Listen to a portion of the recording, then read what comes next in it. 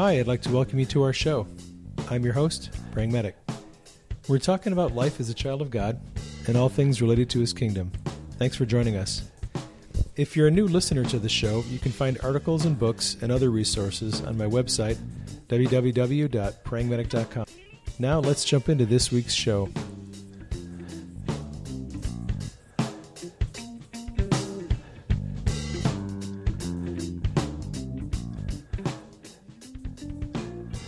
Today's message was recorded in several different sessions using my phone while I was on duty between calls, so you'll notice some inconsistency in the audio quality, which I apologize for in advance. I've been getting inquiries from people who want to learn about healing, and one of the things I want to address is the fact that there are many people who come to me and ask if I will train them or mentor them in healing because they have someone in their family who has fallen sick or was born with some kind of condition and they want to get this person healed. I don't mean to be insensitive about this situation because if anyone understands how badly you can desire to see a family member healed, it's me. My wife has suffered from many different conditions over the years, and just like anyone else, I desperately want to see her healed of all of her afflictions and conditions. So I understand where people are coming from when they say they want to learn how to heal because they have a family member that really needs it. But I do want to say this. Healing is not really something that you learn because you want to take care of one situation. It's a bit like having a burglar come into your house. Let's say your house has been burglarized 2 or 3 times in the last year, and you go to the police department and say, look, I want to take a police training. I want to go to police academy, and I want to learn to become a police officer because I'm sick of this burglar coming and burglarizing my houses. So you don't go to a police academy and go through police training in order to take care of a burglar who has been burglarizing your house. If you have a burglar who's burglarizing your house, you might want to install an alarm system. You might want to install some kind of security system. In order to deal with a specific situation in your life, you don't actually need to go through Law Enforcement Academy and become trained as a cop. You become trained as a police officer if you feel it is your calling in life to combat crime. That is the reason why people go to Law Enforcement Academy. They've decided that they are not going to tolerate crime, and they're going to do whatever they can to try to apprehend criminals, to enforce the law, to keep criminal behavior under control. And in a sense, when people learn about healing, that's essentially what they are. We don't learn to heal the sick because we want to take care of one situation in our life. We learn to heal the sick because we believe it is our divine calling to combat the kingdom of darkness. Because here's the truth. Learning how to heal the sick is a very long process. In a sense, it's a short process because once you learn what faith is and how it operates and what your authority is and you learn how to exercise it, you can fairly quickly see people healed. But in another sense, the supernatural ministry of healing, deliverance, and all the things that go with it can be a very long course of training. In fact, it'll take you the rest of your life to learn everything there is to know about healing.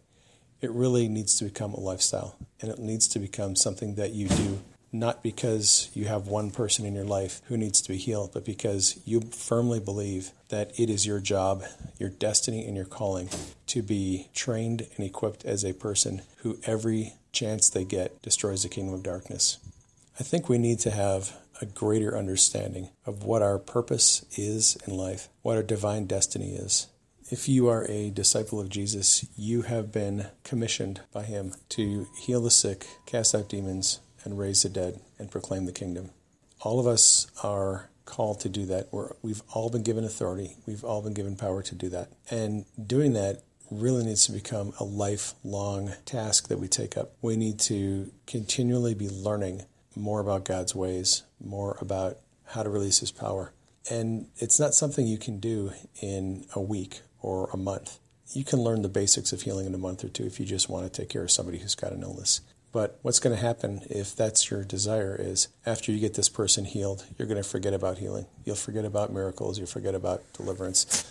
You will go on about your life and find other things to occupy your time with. The problem with that is, and this is a little bit selfish on my part, but I can't really afford to invest my time and my resources and my energy in training and equipping somebody who just wants to get one person healed. It's my calling to train and equip saints who want to go out and advance the kingdom, and they want to live as mature sons and daughters of God who are destroying the kingdom of darkness every opportunity. There are people who are willing to invest the time and energy and learn about the ways of the Holy Spirit. They have realized that it is their calling to set captives free. And if you're not willing to become one of those people, you're probably best off just taking your sick family member to those people and letting them do the work. There really isn't any point in learning about healing. Just get one person healed. There's so much to learn. There's so many different obstacles to healing and hindrances and things that have to be removed and things that have to be changed. It's practically impossible to learn everything there is to know about healing in the short period of time that you're going to want to put into this in order to get one person healed of some stubborn disease. It's not something you can do just because you have one person who wants to be healed. Once you start to pursue healing and once you start to pursue deliverance and you start trying to get people healed and set free of demons, and I kind of put healing and deliverance together because you're not going to get very many people healed if you don't develop some decent understanding about how spirits operate. You're going to have to get rid of demons if you're going to see very many people healed. A lot of people don't really suffer much in the way of demonic attack until they start to operate in healing and deliverance. And when you start to kick demons out of people and make demons homeless, and when you start getting people healed and set free, the kingdom of darkness doesn't actually like us doing that.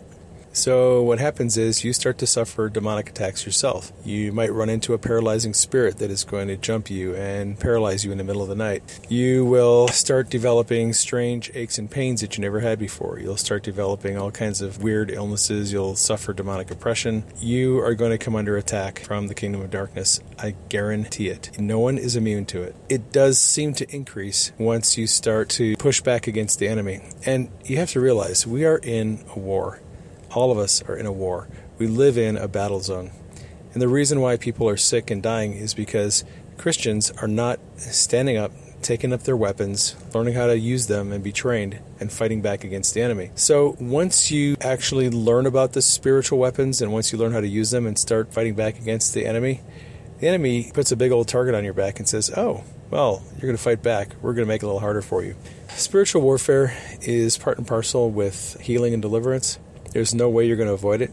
And this is why it's really not an option to make this a lifestyle. Because as you start to get people healed, even if you only think you're going to get one or two people healed, when you start to operate in the supernatural, the enemy is going to push back against what you're doing and is going to try to discourage you and attack you. You may not like that, but you can just be another person coasting along through life, making no impact against the kingdom of darkness. Quite frankly, the enemy really likes that.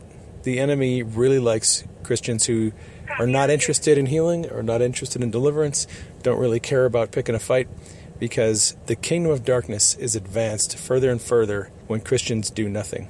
And there's an old saying, all that is required for evil men to succeed is for good men to do nothing. And when Christians sit on their butts and do nothing and refuse to get trained and equipped in spiritual warfare, that is why we have hospitals full of sick people, graveyards full of dead people who die prematurely, and why the enemy is making a general mess of the earth. It's because we're not doing what we were commissioned to do. Again, it's my strong encouragement to every believer to take this stuff seriously. This is not something you learn for a few weeks or for a short season of your life where you just want to get one or two people healed.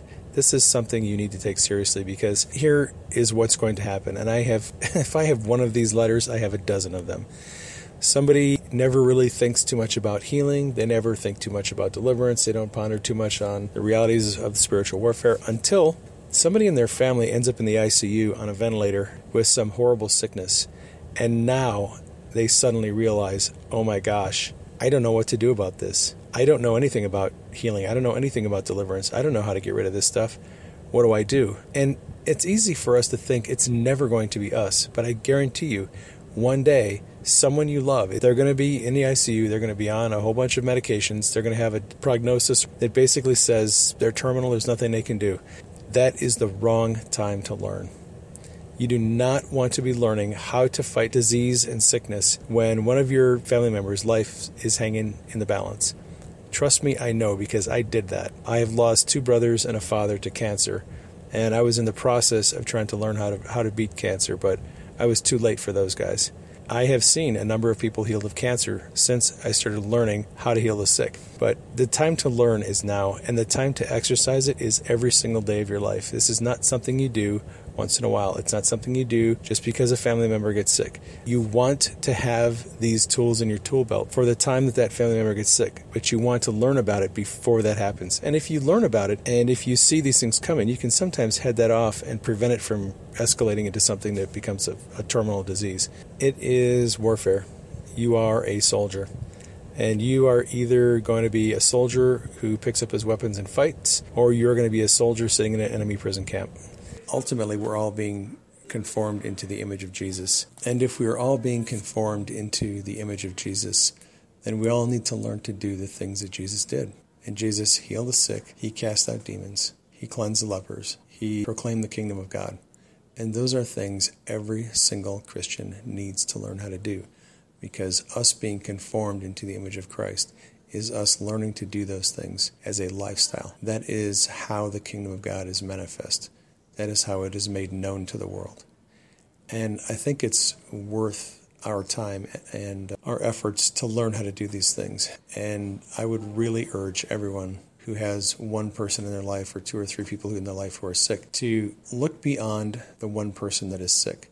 Look beyond your family member and take a look at your entire lifespan. Take a look at where you're headed in eternity. Take a look at what kind of things are really going to matter when you step into heaven and God shows you the testimony of your life. Really consider what in your life is going to have eternal weight and what will have eternal consequences. Learning to walk the way Jesus walked, to live the way he lived. There is nothing you can think of or do that is going to have more impact in eternity. And it is a lifelong learning.